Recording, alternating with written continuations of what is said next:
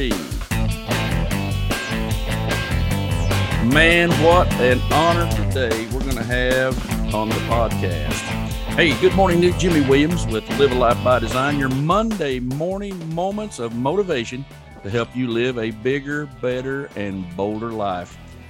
One of the things that intrigued me about our guest today is I've been a fan of rock and roll since the first Elvis record spun when I was just a baby boy, and my parents were playing outside rock and roll stuff from that giant Zenith all-in-one TV stereo console. You know that one in your living room, your parents, that took up the entire wall and weighed about 2 tons?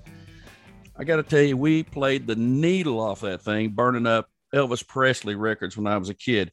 And then on Sunday morning, you'd think, well, that's a little different, getting ready for church and stuff. It's just a typical Midwest family.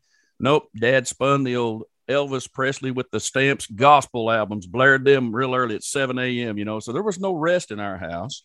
Why am I telling you all this? Is to give a little background of what we're going to be sharing today with you through our guest on Live a Life by Design.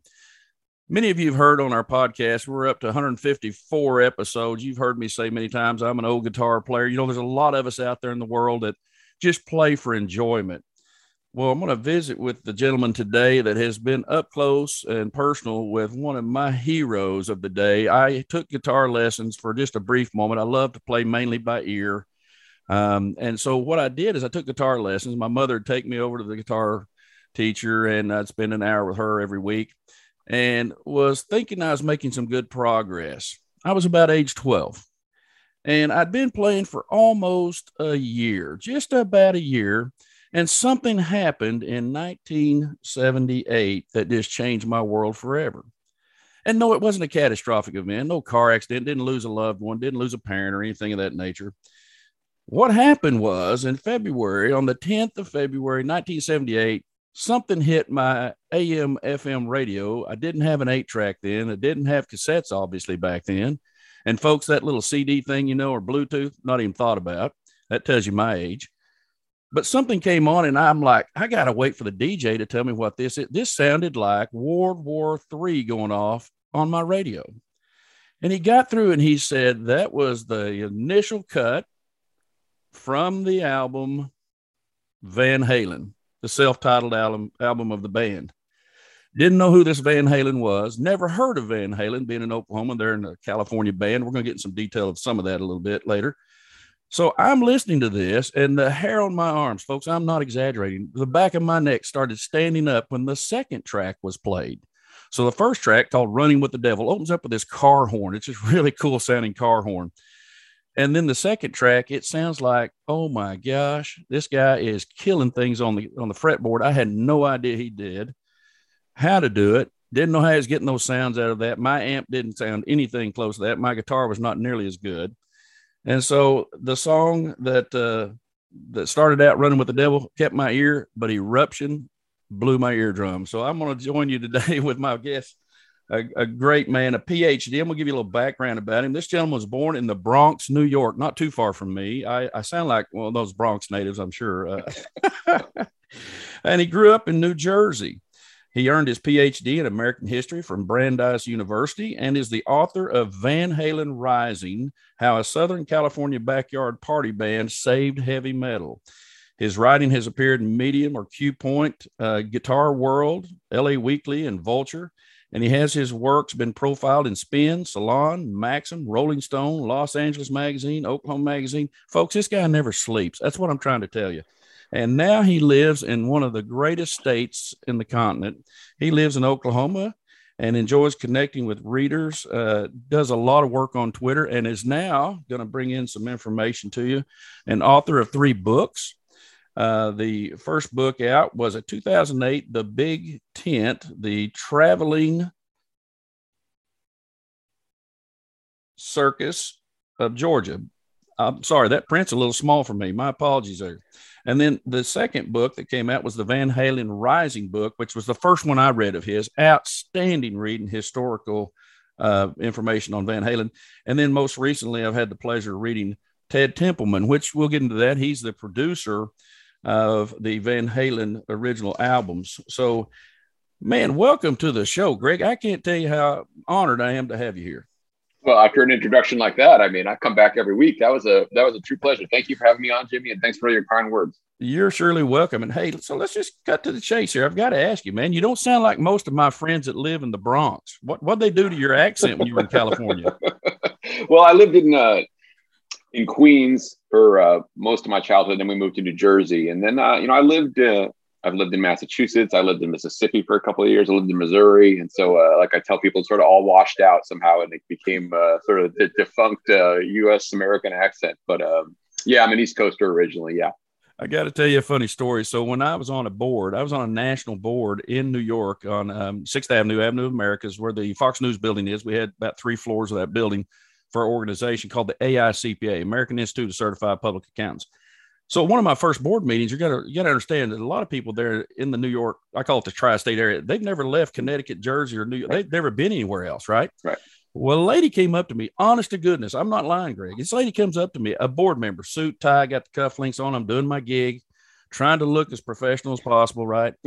She comes up to me and she says, Mr. Williams, may I ask you a question? I said, certainly. And I said, don't call me Mr. That's my dad. That's my whole take on it. I'm a young guy, you know. She says, well, Jimmy, she says, I just love the way you talk.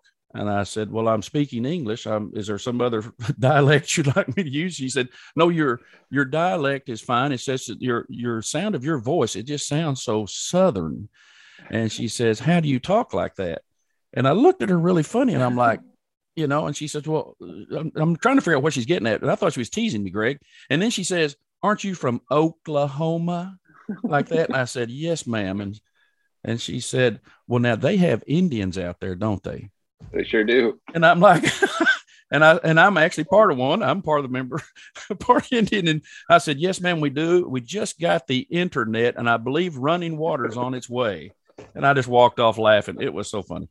So talk a little bit about me. How in the world did you get from the Bronx to Queens to Jersey to Mississippi? What was going on in the world for Greg to have that kind of a transportation in life? Yeah, my parents lived in Queens. My mom grew up in Queens, and so we spent about 10 years of my life there. Then my family moved to northern New Jersey, so about an hour from New York City. If you imagine kind of north and west, the very, very northwestern corner of New Jersey is where I grew up. And I went to Rutgers University in New Jersey, got my bachelor's there in history. And, I really had been a history buff since I was a little kid, and kind of was left at the end of college with a history major. I wasn't sure what I wanted to do. And I decided that I was going to see about maybe being a teacher or something. And so I went off and did my master's degree at University of Mississippi in Oxford. And so you can imagine, coming from New Jersey, I was very interested in Southern history, but you can imagine I'd never been to Mississippi before. But I did the whole gamut of school tours. I saw Alabama, I saw the University of South Carolina, I saw Vanderbilt. And so it was really a great experience for me that summer when I was looking at schools. But I ended up going to Ole Miss and doing my 2 years there. And then after I finished my master's there, I decided I wanted to keep going with my education. And I went to Brandeis University, which is in Boston. And I spent some years there, and I finished and got a PhD in American history. So I studied American culture, American society. So that was really my focus. And as you mentioned, I did a book on traveling circuses, and that was actually my dissertation. So I was interested in kind of how popular culture affects people, and when big entertainments appear in a town, how that might make the local population a little bit uneasy or excited. And there was all these different pieces of that I worked on for that book. And then I got my first history teaching job at a university at Drury University in Springfield, Missouri. And I ended up teaching there for about a decade plus until my family and I relocated to Tulsa. But so that was my journey from a kid growing up in New York, New Jersey, and kept I tell people I just stayed in school longer than you, and ended up getting the PhD and then teaching. I just took more credits than you, and ended up getting the teaching professorship and did that for a while. But then we relocated here, and I've left the college teaching. But I'm here in Tulsa and loving it. Oh, that is just awesome, man! What a story. I got to be honest with you, though. Did you leave when you left the Northeast and you came south? You said you went through Vanderbilt, that's over in Tennessee, and you Yep. came through Tennessee and you went down to Mississippi. Did you think that maybe you were going to fall off the edge of the earth? Because a lot of those folks in the Northeast think we don't really exist over here. You know, I had gotten interested in Southern history as a undergrad. I had read some books. I had a great mentor I can talk about who suggested some books for me, and I got really interested in the Civil War, but more about just how Southern culture developed distinctly in some ways from the rest of the country. And I loved it. I got there and I got to eat grits, and I got to eat barbecue, and basically things that you weren't were accessible to me in New Jersey. And I got to meet people obviously that I never would have met before, and just see a whole different landscape and a whole different worldview, from a lot of people. And so Oxford, Mississippi, if folks haven't been, it's a great place to visit. I mean, Ole Miss is there obviously, but the town itself is really, really, really just an incredibly historic place. And you feel sort of like you stepped into a different realm in some sort of ways, coming from the Northeast. But I took to it. I really enjoyed the people and the music and just the food and the art. I loved it all, and it was a wonderful experience for me. I got to tell you, friend, that's another reason I wanted you on the podcast. Is I am a history nut. I'm unlike you. You're formally trained and all that good stuff. I am very informally trained, but they're called the great courses. I've probably taken 150 hours of courses on there that they offer by various PhDs across the world. And I have 2 or 3 of them on the Civil War. I'm just the same as you. I'm a Civil War nut. That period of time, 1861 to 1865, to me just fascinates me on how our country right now could have a North and South. As we do a Dakotas, for example, or Carolinas, we could have a North United States and a Confederacy, if you will. So that's interesting. So, hey, tell me, you mentioned mentor. I'm a big believer in mentors. I've got 2 or 3 myself. Who's your mentor, and tell me why?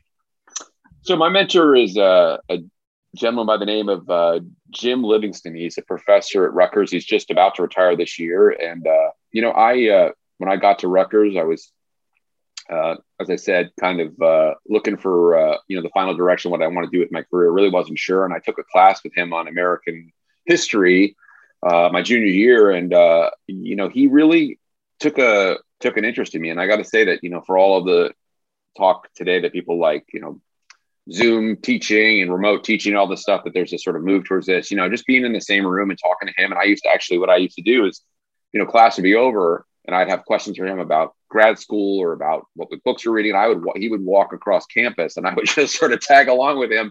And he never, he never said anything but a kind word and was like, yeah, come on. We just would walk and we would take that 10-minute talk. And he really was the one who kind of sold me on going to grad school. I mean, he didn't sort of push me on it, but he was like, oh, you're interested in history. Why don't you go get a master's in history and go on and do some more studies? And he really supported me and helped me with my applications. And I really owe him in a lot of ways this whole, where I am today, because if he hadn't really taken the interest, I'm not sure I would have kept after it the way I did and sort of really been willing to sort of think about doing something like that.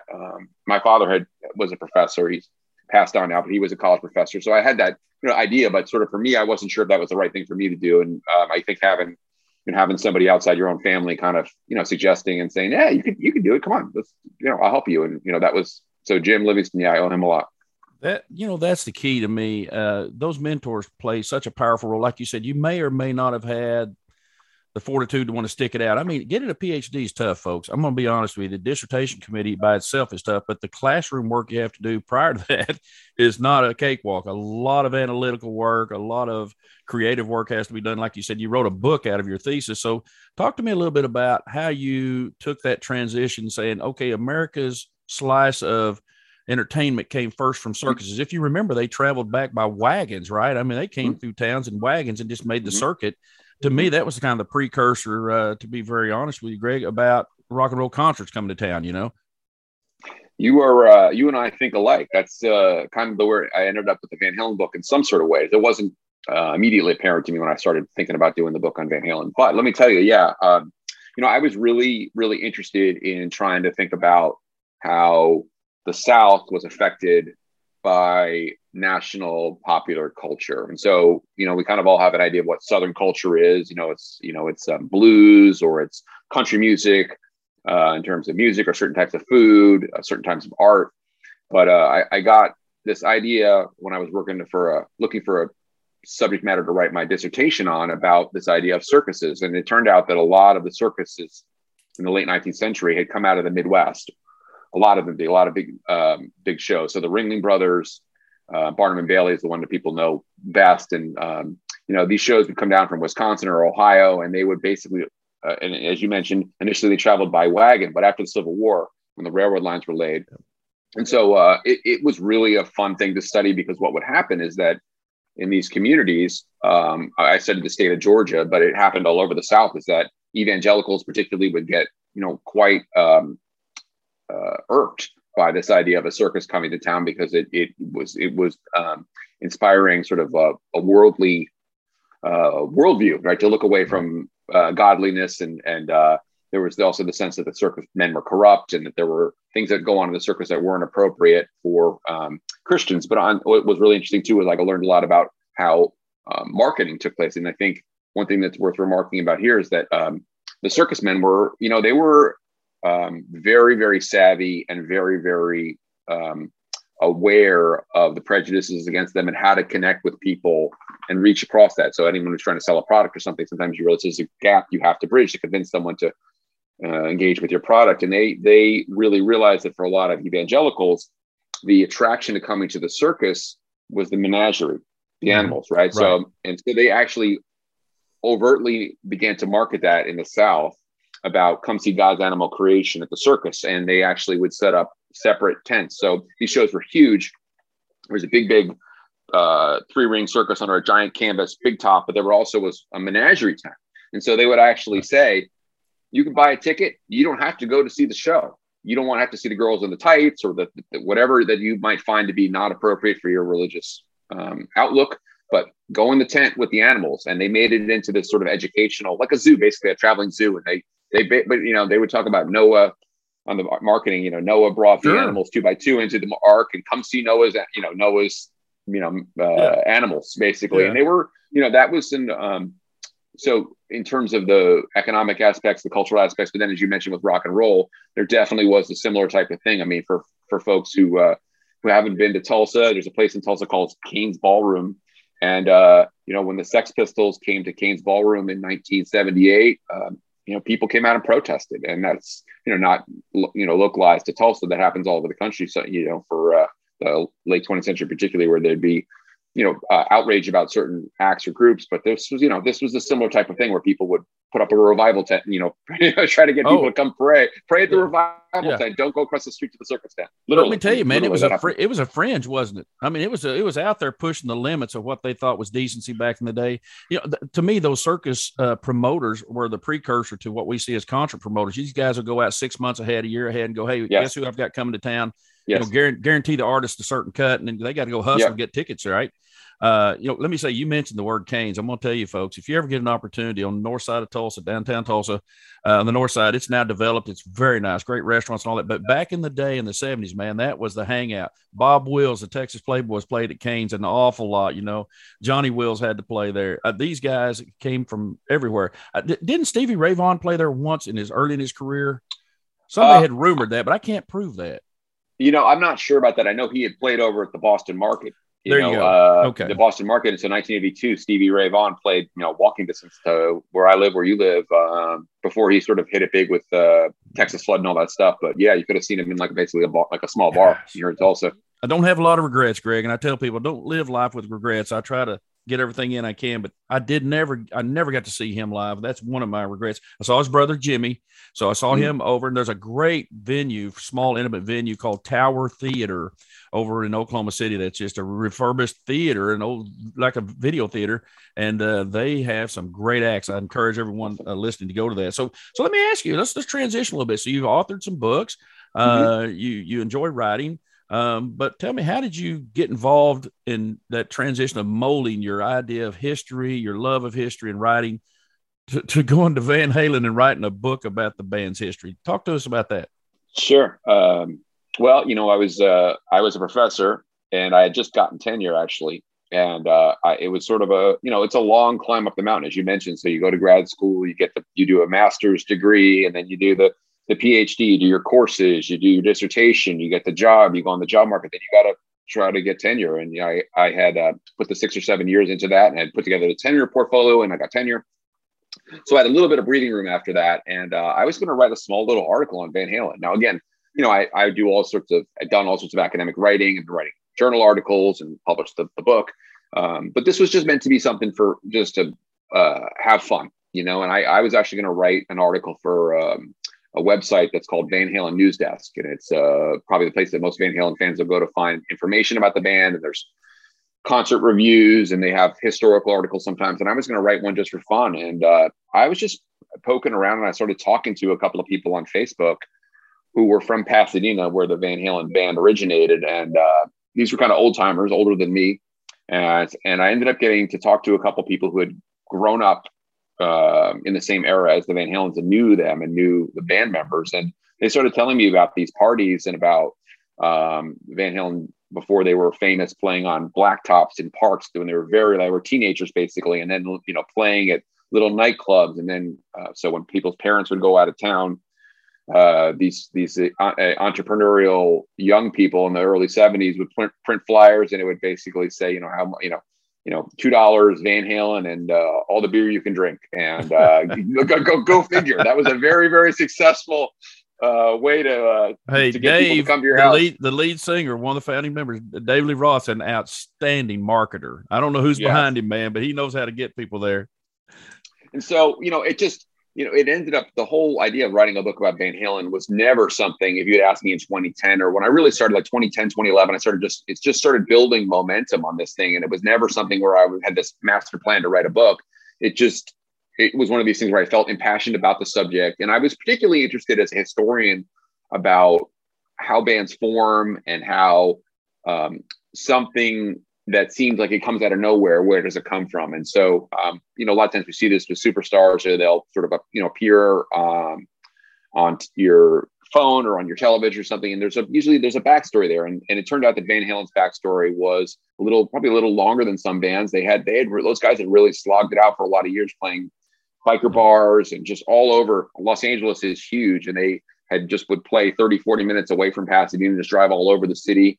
And it really was I thought a great story, not only just about the band forming, but also I really got interested in the brothers as immigrants. So for those people who don't know, the Van Halen family came from Holland, Netherlands in 1962, 4 members of the family and two brothers who ended up forming Van Halen. And they came from a musical family. And I was really interested in that too, that they, that the parents really sacrificed to give these kids a good life and a better life leaving Europe to come to America. And these, they weren't wealthy, they weren't privileged. They, they had to basically, payment plans on their instruments, but they just practiced and worked at it. It's that 10,000 hour rule, whatever it is. And, they really, really put in the effort to get good and to stick with it. And I think that's the other thing I always sort of reflect on, is that there's this feeling that a lot of us have when you're pursuing something like this. I was trying to write this book about Van Halen, and here I am, a history professor, and that's not exactly, doesn't really, as you mentioned, not very congruent with publishing a book about a rock band. I mean, it's not very sensible in some ways. And there's this sense, when you quit on something, there's a sort of a belief I can do this, but there's also this sort of sense that, you should know, okay, you're throwing good money after bad, or it's sunk cost. You just, move on, whatever how we want to say it. And, I saw that in the Van Halen band. Actually, those guys never gave up and always thought they had something special that people were eventually going to appreciate. And sort of, for me, it was just, I just kept at this thing. And eventually I got to the point where I said, you know what, I'm too far into this thing, and I will not be able to live with myself if I don't finish the book. That is awesome. So I guess maybe on your syllabus you have as required reading Van Halen Rising, the success story of an immigrant family in the world of promise. Anyway, I never assigned it to my students. That's so funny. Yeah, I never did. Come on. You're supposed to, Greg. Don't take this wrong. Take a David Lee Roth message, right? Self-promotion's the best kind. I'm just teasing, brother. One of the things, too, I want to visit with you about is is you've written this book of Ted Templeman, and Ted Templeman is one of the greatest ears. I'm going to say it that way. One of the greatest ears and minds of rock and roll. From gosh, Doobie Brothers, man, Michael McDonald, the Van Halen. This guy's got his thumbprint on so many great bands that I'm 57 next few days here in just a few days, and I've listened to these groups growing up as a kid in Midwestern United States, man, here in small town America, Oklahoma. And this guy, this book you've written is outstanding. Now I know this is Ted's book, but you did all the work on this book, right?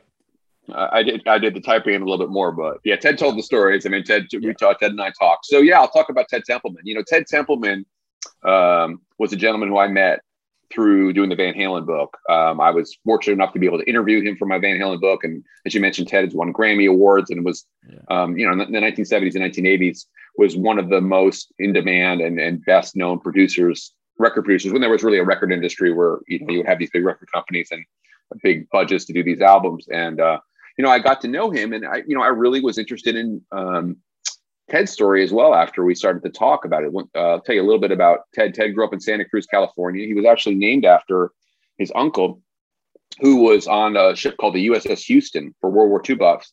The USS Houston was sunk in the Pacific in early 1942, and there was basically no contact with the Navy when the ship went down. And for the longest time, Ted's family didn't know if his uncle had been killed, captured, was wow. Lost on an island or whatever. And and that was sort of when Ted started telling me these stories about growing up in Santa Cruz during World War II, and his uncle comes back from a POW camp, and there's sort of that whole thing where Ted has this relationship with his uncle, and I really encouraged, like a mentor for him as well, who had been through this horrific experience of being a prisoner of the Japanese. And then Ted, as a musician, ends up forming a little pop group, and they ended up getting signed to Warner Brothers Records. And Warner Brothers is the company that Ted will work for decades. But they were called Harper's Bazaar. And Ted's telling me these stories, and the Harper's Bazaar band was kind of like the association, light, like Sonny and Cher, kind of a light, soft pop sound. And they did really, really well. They were on the Mike Douglas show. They were on with Bob Hope.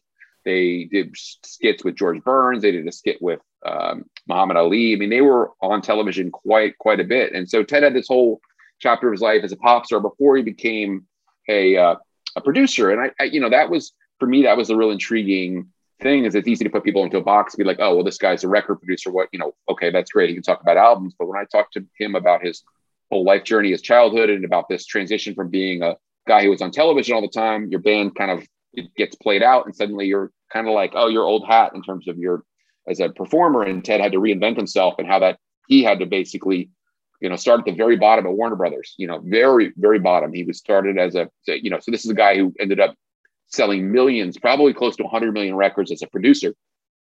He started out with the first job he got at Warner Brothers was a tape listener, which is basically like entry level, like mailrooms, everything. And it's like, here's, we'll pay you $40 a week or whatever it was. Here's a box of tapes that people have sent in, listen to it and see what you think. And he ended up hearing a tape sent down from San Jose by a band called the Doobie Brothers. Ted heard that. And again, Ted had been a musician, obviously, and Ted had been involved in making records before. So Ted had a awareness of what a hit might sound like. And he heard the Doobie Brothers early songs on a demo tape, and he told us, basically told his bosses, I think there's something here, and they ended up signing the Doobie Brothers, and that was what kind of launched Ted's career through Doobie Brothers. That went on to, of course, Michael McDonald, and then Ted would sign Van Halen, and he worked with Carly Simon, Little Feat, Bette Midler. I mean, there's a whole host of things. So Ted had a great inspirational story too, of sort of like, saying like, to me, like he said, I thought I was going to quit at one point and go work at a bookstore. Because I was like, I'm serious. He said, he was a history major, and said, like, you know what, it's not going to happen for me. I did my thing in music. That's great. But I'm just going to go. He has family, and he's like, I'm just going to go work at the bookstore. But he stuck with it. And lo and behold, he heard that tape by the Doobie Brothers and was able to get those guys auditioned, and the rest is history. So he was the precursor to what came out of the 70s, I guess, and maybe 80s, of the A&R man. You got to listen. All he's trying to do is seek out talent, seek out sounds, right. Who's unique. Right. Let's talk a little bit about, so his first album recorded with Van Halen was the self-titled album, Van Halen. Correct. And some of the stuff I noticed even back then, so I'm a young guy. Keep in mind, I was almost 13, Greg. And so I listened with headphones on because I'm trying to figure out what is this guy doing on the guitar. I had a pretty good ear to pick up stuff, but he's doing some stuff that's just way out of whack. First of all, I said, he sounds flat, like his, well, then I find out as I later get older and study it, well, they tuned down a half step, use a lot of open chords for Dave to hit those notes, right? And, so at the end of the day, I wanted to let you know I'm listening. And all of a sudden in those songs, Ted's moving it from the right to left ear of Ed's guitar will be on one side, the rhythm section, will be Al and Michael be on one side, vocals will be coming through the midstream. And I'm like, man, that's cool. Who would have thought of that? He's a guy who was so smart. He was innovative, in my opinion. So tell me a little bit about what about Ted gave you the most intrigue, or what was one story you can share with our listeners about, hey, this really epitomizes Ted? Well, I don't know if this one epitomizes Ted, but this is probably the most remarkable story he told me. He told me a lot of amazing stories. So in 1969, Ted's band had played a gig in Los Angeles, and they were going to fly back. They were going to fly to San Francisco and then drive to Santa Cruz. So this was sort of the very tail end of his career as a pop star. The band is really kind of winding down. And so it wasn't like they were on a big tour. They just had some weekend dates they would play. And they got on a plane in Los Angeles. And when the plane got up in the air, a gentleman in an army jacket in the back of the plane stood up and pulled a rifle out of a fishing case, like a fishing pole case, and said, I'm hijacking the plane. Basically, I have a grenade and I want to fly the plane. I want to fly the plane to New York.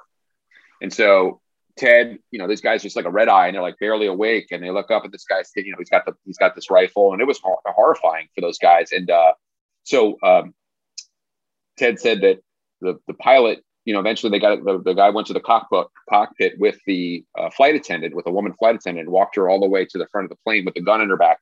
And the guy went in the cockpit, and Ted said they heard the engine of the plane change, like kind of powering down. And Ted was like, this is it, man. He's killed he thought maybe he's killed the pilot or whatever. We didn't know what had happened. And the pilot said, well, drinks around the house. He wants us to, our friend here or whatever. He said, Mr. Whatever wants to fly to, I don't remember, New York City, I think, but we don't have enough fuel. So I'm going to try to convince him that we shouldn't do that. But here we go. Drinks around the house. And Ted said, this was a real like life changing thing for Ted Templeman.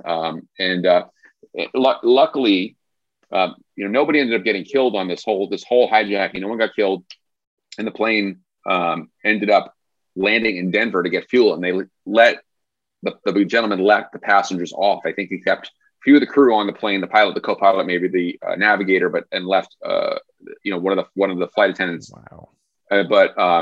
When Ted told me that story, man, my face turned like white. I'm sure he was telling the story.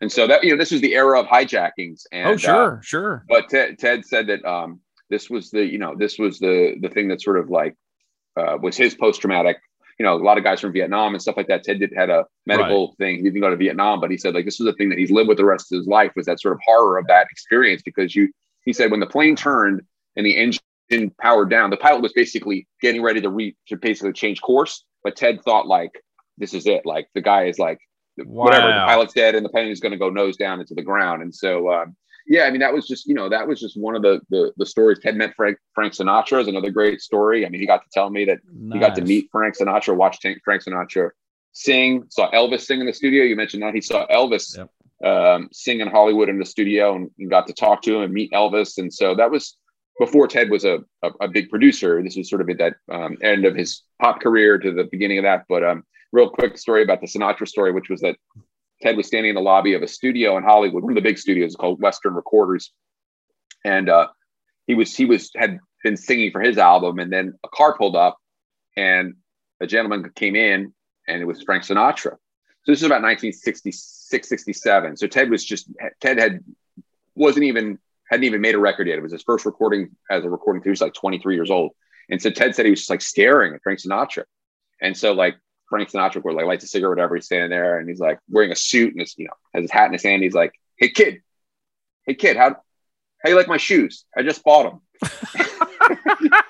And Ted said, they look great, Mr. Sinatra. They look great. He goes, thanks, kid. Like that was his, but he said it was like amazing. Like to be like, they were the only two in this, basically his driver was parking the car or whatever. And like he was like going to come in right after him or whatever. Like, and the guy, then the driver came in and they walked in together, but like they had 2 minutes alone with Sinatra. And he's like, it was like that Sinatra is another awesome story, man. Right, Sinatra like probably saw the guy, like, what to say, like just try to like make him relax. Hey kid, what do you think about my shoes?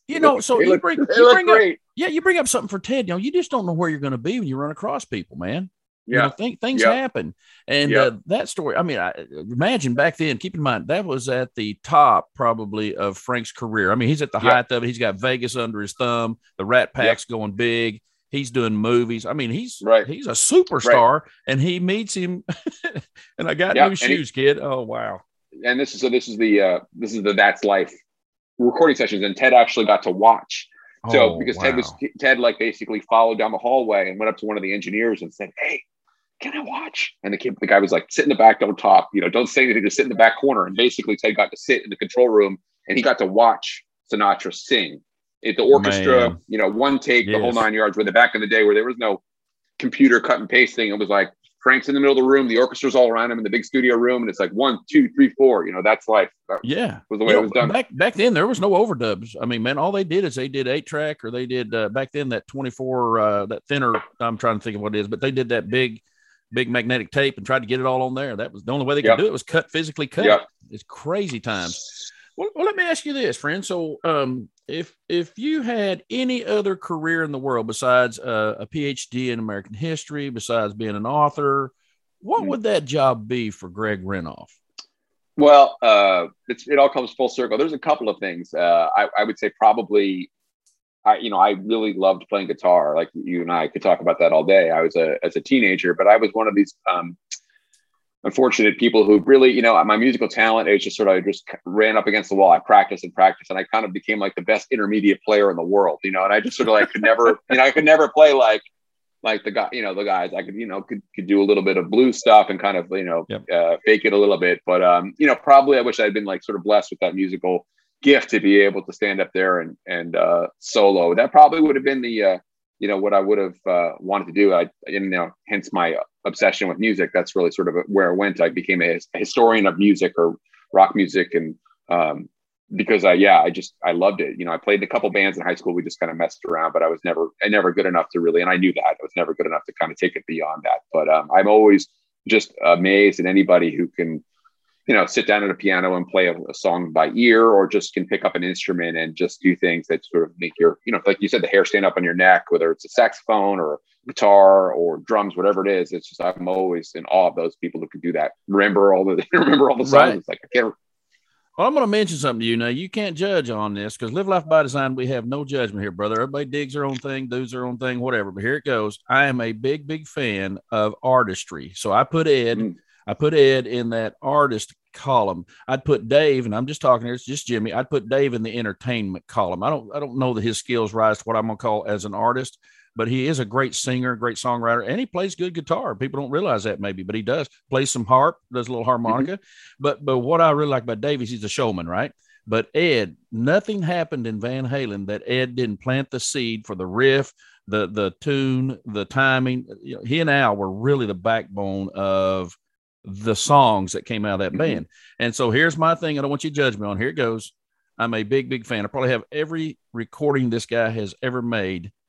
Kenny G. You cannot tell me this guy, his talent on the sax is just, to me, incredible. So I'm John Coltrane's I'm a big fan of John Coltrane's early stuff. If you listen to the phrasings of some of the best guitarists in the world, especially jazz guitarists, even blues guitarists, those guys emulate the phrasing of some of those great sax players, man.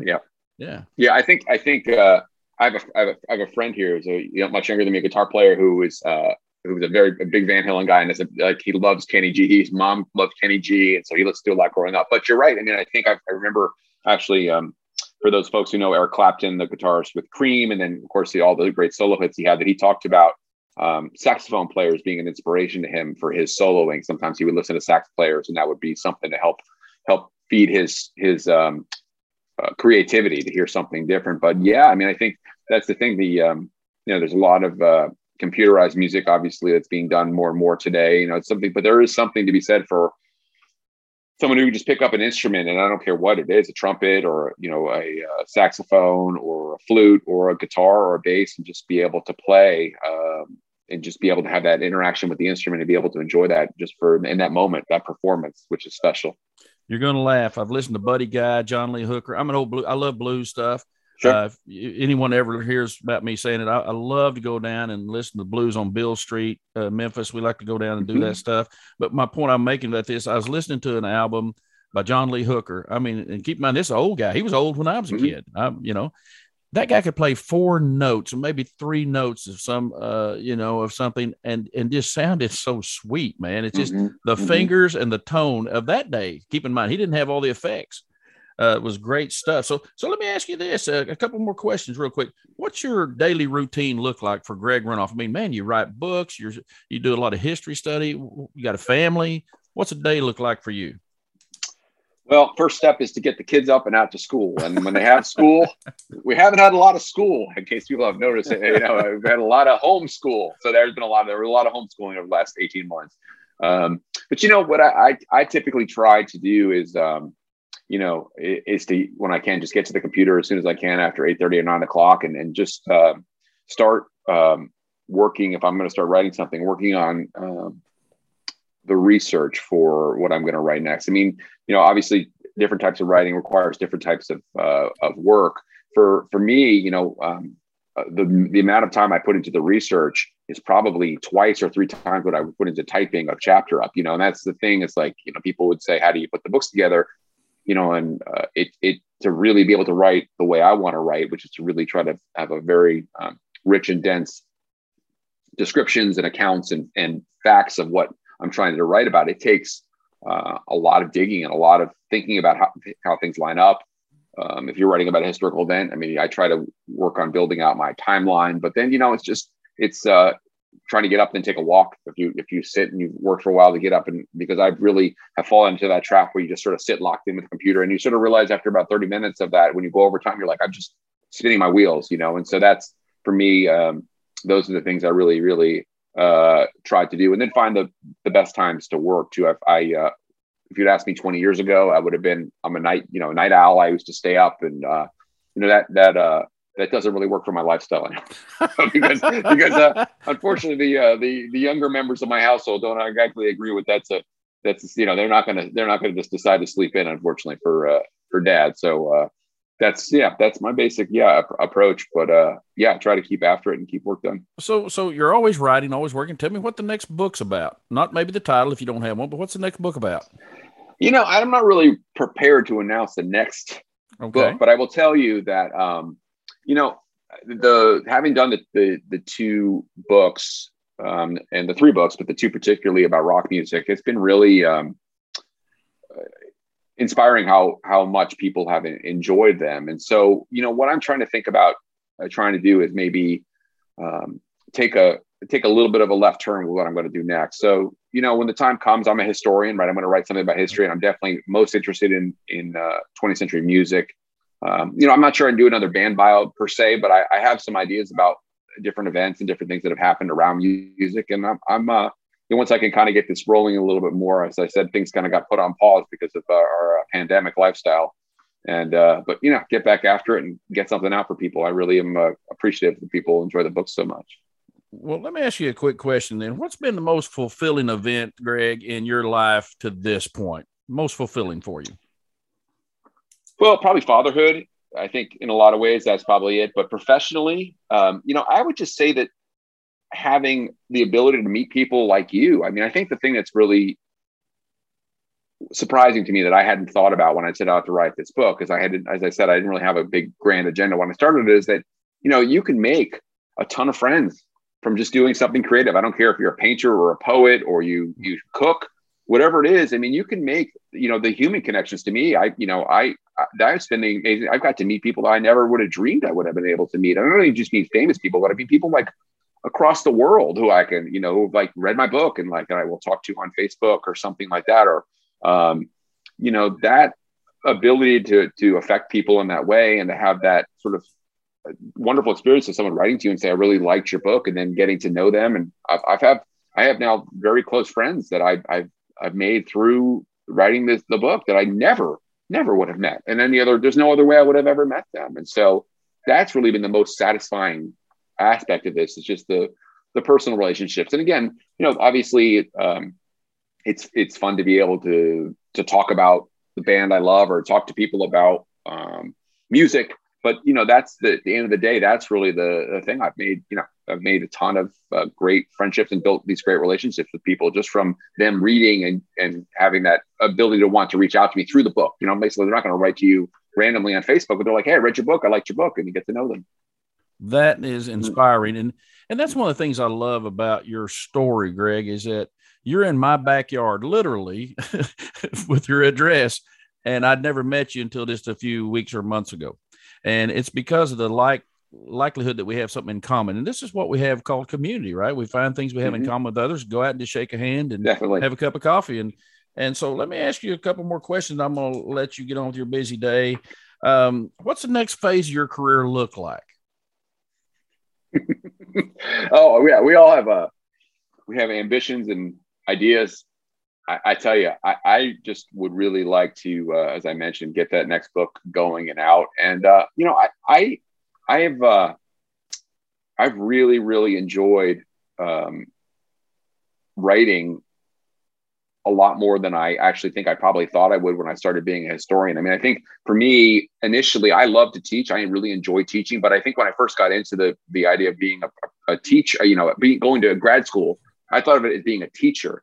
And then sort of the ability to write and research sort of grew and grew and grew and grew. And so, and again, just to roll back to what we just talked about, I mean, to think for me, it's the satisfaction of people telling me, I didn't know that, or I had no idea about this. And, not necessarily that all my interpretations are right, or they agree with everything I write about, but basically like, this got me really excited. I'm going to go listen to this music, or I didn't really know about this concert that happened, or this event that happened. And for people to get excited about learning about history, that for me is super inspiring. And so, I just want to be able to write another great book that people can really, again, whether it's about, something that really isn't locked in with history, music, or it is very locked in, it doesn't matter in some sort of ways. It's for me, it's just the excitement of people saying that I learned something and I enjoyed reading about something that I had no idea about. Is there maybe a biography in your background that says the young boy from the Bronx to Oxford, Mississippi? I mean, a traveling boy. That would be I think that would be an easier book to write than some of the other ones. Let's sit down. Well, I know the man that has all the research right up there, right up in his head. Exactly. So last thing I'd like to ask for our audience here real quick. If you could give, and we always like to do this when we have wonderful guests like yourself, has such a very robust background. It's got a lot of details in your head. What one piece of advice would you give our listeners on 57 countries? What's one statement of advice you'd give them about influence, following your dream, leadership, legacy, whatever you would give them? What would that be? If you have a passion to do something creative, a lot of people and may have a profession that may not lend itself to creativity. If you have something that is burning inside you, just find the time to do it. I would say that, especially even today with, like, I'll give an example, just self-publishing. It is, you don't need to have a press to be able to get your book out. If you have a novel you've always wanted to write, there's really no reason not to write the novel. Again, maybe you don't sell 1 million copies of your novel. Maybe you do sell 1 million copies of your novel, but you can self-publish through Amazon. It'd be available to everyone in all 57 countries of the world. People could click on that, pay their 99 cents or $5.99 and read your book. And, basically the barriers to entrance are, have dropped in a lot of ways. Music, if you want to write songs, get your music up on YouTube. If you want to do poetry, post your poems. I just think that for me, there were a lot of things that I could have told myself that, I shouldn't do this book about Van Halen. It's not really fit with what I do as a teacher. And this is something that's going to just distract me away from my academic career, so to speak. But it ended up taking me in a whole different life direction. And as I said, it was something that I eventually got to the place where I realized I had to write this book. I just had to. It was almost like my Moby Dick thing. It's like your white whale. You have to pursue this thing because it's making you driven to do it. And that's what I would say to people is that for all the problems that we have in our world today, the barriers to entry to getting your creative expression out there, are very, very low now, and you can do it. And just I promise that it'll benefit you in the long run if you do that. Oh, man, that is great advice. Greg, it has been an honor to have you here. I could sit here and talk to you for 2 or 3 hours, my friend, but I want you to know I appreciate and respect your time. Great stuff. I just appreciate all you've done. Would like to, if you would allow us, we're going to put in our show notes. You can contact Greg on his social media. We'll have that in the show notes for you, as well as how you can purchase his books. They are on Amazon as well as directly through Greg. We will get all of that there for you. And you will get, if you order them direct from Greg, you will get an autographed copy. And he was so kind to me in my autographed copy to repeat one of the lyrics of one of my favorite songs. It's kind of a little outtake. Ted and Dave had a little play of slogans, if you will, during the middle of Everybody Wants Some, one of the greatest songs they've written, in my opinion. It was a good one. Thank you for that, Ted. You've been dynamite. Listen, love to have you back on in the future. Let's get the next book done. We'd love to have you back on. Hey, my pleasure. Anytime. It was a real fun time. Thank you, Jimmy, for having me on. Thank you, sir. What a great opportunity to learn from one of the most prolific writers that I have come across in a long time when it comes to biographical writing, historical writing. Greg is an outstanding author, just a wonderful human being. The show notes are going to contain all the information you need to order one of Greg's books. It'd be an honor and a privilege. He will autograph those, as I said earlier, and make those personalized for you. I encourage you to do that. So my challenge to you this week is, you heard Greg say, what's the one piece of advice he would give you? My challenge this week is identify what it is that you've been postponing, what it is that you've just been putting off, that is your passion for life. If it's something you're passionate about, I agree with Greg 100%. Dive in with both feet. Go out. Enjoy life on your terms. That's what we're all about here at Live a Life by Design. And if you'll join us again next week, I'm certain we'll be here to help you live a bigger, better, and bolder life. You can get a complete transcript of today's show online at livealifeby.design. If you like the show, please tell your friends and family about it. Also, we would be very appreciative if you would leave a review of the show wherever you listen to podcasts. This has been a Life Master Key production. The program is copyrighted by Jimmy J. Williams and Company, all rights reserved. Our production assistant is Amy Cotton. Our intern is Brinley.